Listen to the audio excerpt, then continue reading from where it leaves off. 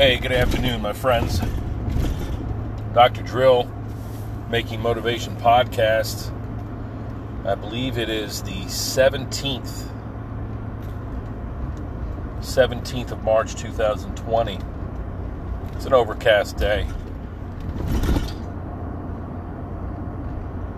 This morning, took care of some schoolwork. Got some things done on the internet, online. Preparing for a virtual meeting with my anatomy students here in about 45 minutes. Just to get up and running. The school is nice enough to offer us something called Adobe Connect, which is essentially a distance learning platform. You can meet, you can talk, it's probably got all kinds of different features, many of which I will learn about, but today is really, this initial meeting is all about just getting up and running and having another tool with which to connect face-to-face-ish with my students.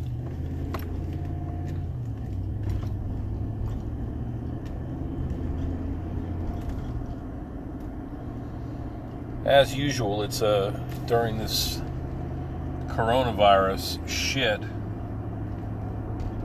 it's fucking very eerie out here as I'm driving along. Different people cruising around the community. You could guess where they were headed on a different day. They're headed to and from work.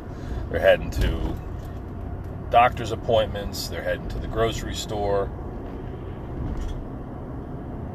But I gotta wonder. I imagine that each and every person that's out and about on this Tuesday, when we have almost a countrywide lockdown, social distancing regimen underway, campaign underway, kind of feel like everybody's got their own story, obviously. Me, I'm heading down to the office. I'm going to change my voicemail from the shiny, happy, typical sing-along voice message, put a smile on some people's face. Maybe I'll try to do that as well, but I have to mention something about, hey, yes, we are open, or these are our hours, and please take proper precautions. I'm going to try to strike a middle ground between scaring the shit out of people, scaring them away from care, and encouraging them that if they are healthy but they're having some orthopedic issues, their back or their neck or whatever's hurting, and they need to see somebody, then I'm that guy, It's a very strange time right now.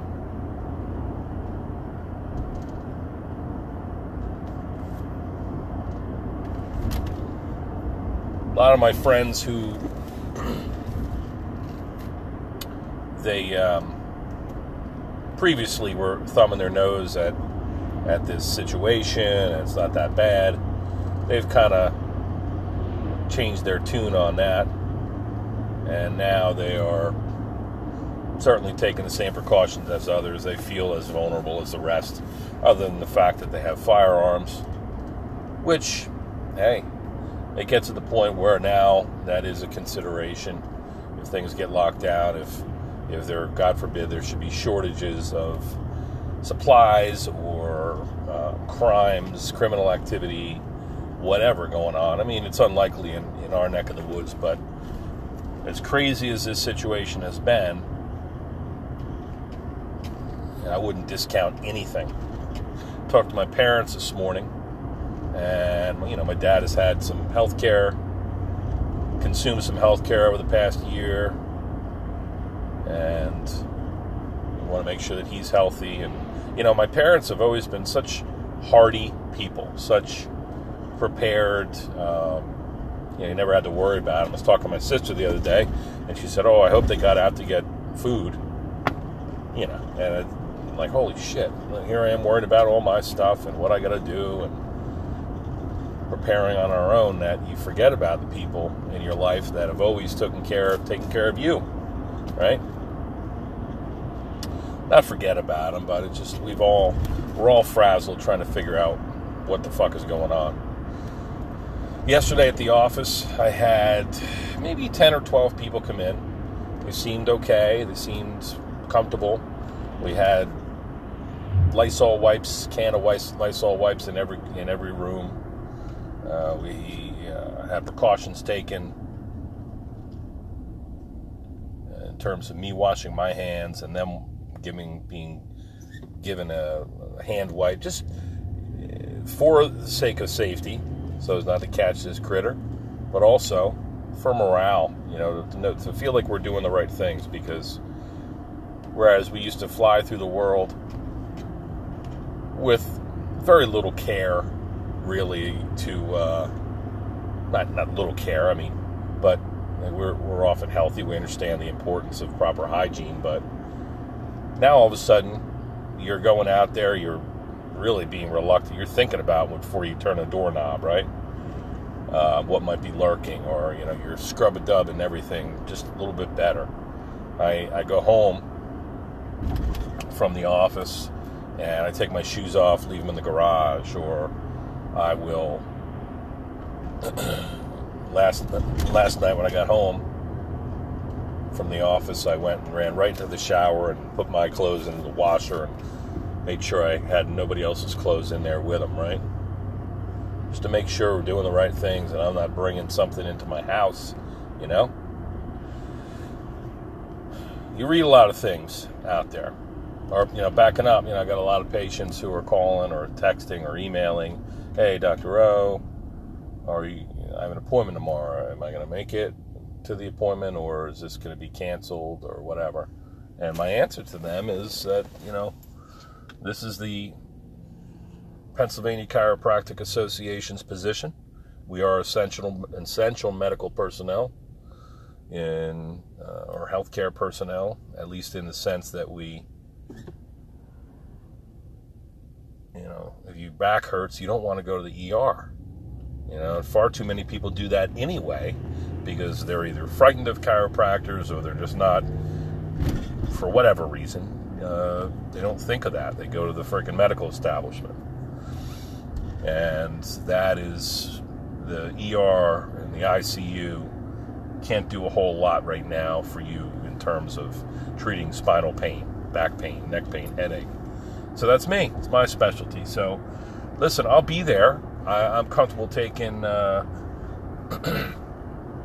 same pathway as my dentist friend, which is, if it's an urgent appointment, come on in. Conversely, if it is something that can wait and we can reschedule you for a few weeks out, or we can, or if you're in an at-risk population, then maybe you should stay home. And that's where it's at. We're in a very tough situation and I'm not alone. They're closing fucking restaurants. They're closing the state stores, man. People can't go in and get their bottles of booze. People are going to be making bathtub gin and so on and so forth. So it is a very interesting, dare I say, unprecedented time, at least in the West, at least in America. As I drive by, I see all these beautiful communities with their borderline McMansion homes, and everybody's got a nice shiny car,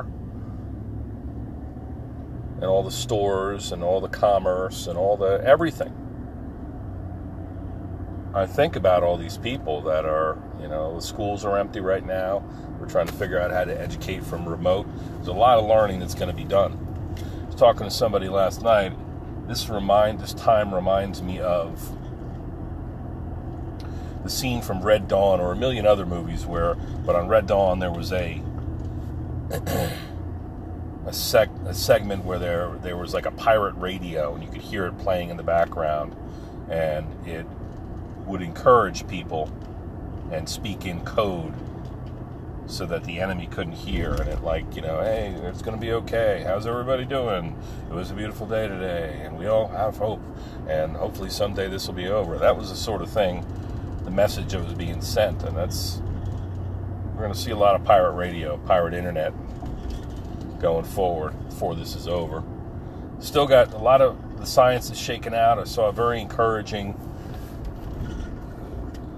study yesterday, or a visual that had data and a graphical representation of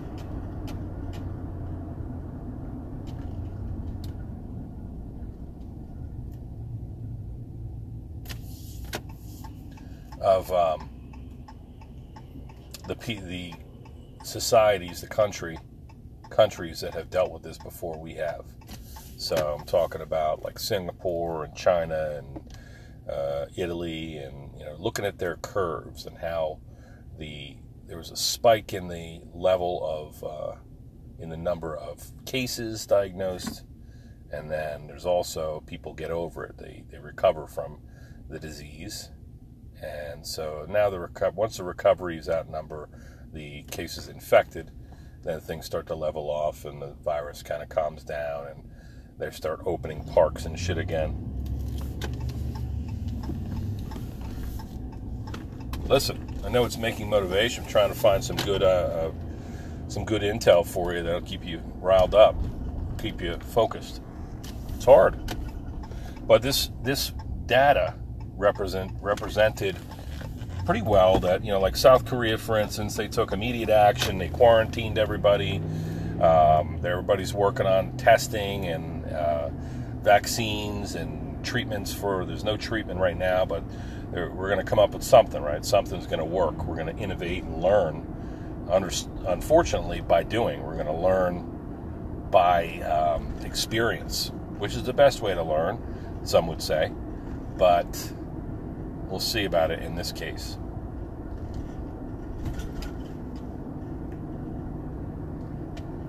But places like South Korea and stuff, their cases have leveled off. So we're a few weeks behind them, and we got to get through this tough time in order to be able to fucking things to calm down again, and the commerce and people to come out of their homes and to live happy, fulfilling lives again, and just resume American life as usual. And we all want that, of course. So I don't know what these dickheads are doing. They got utility companies all over the goddamn place with linemen up on poles.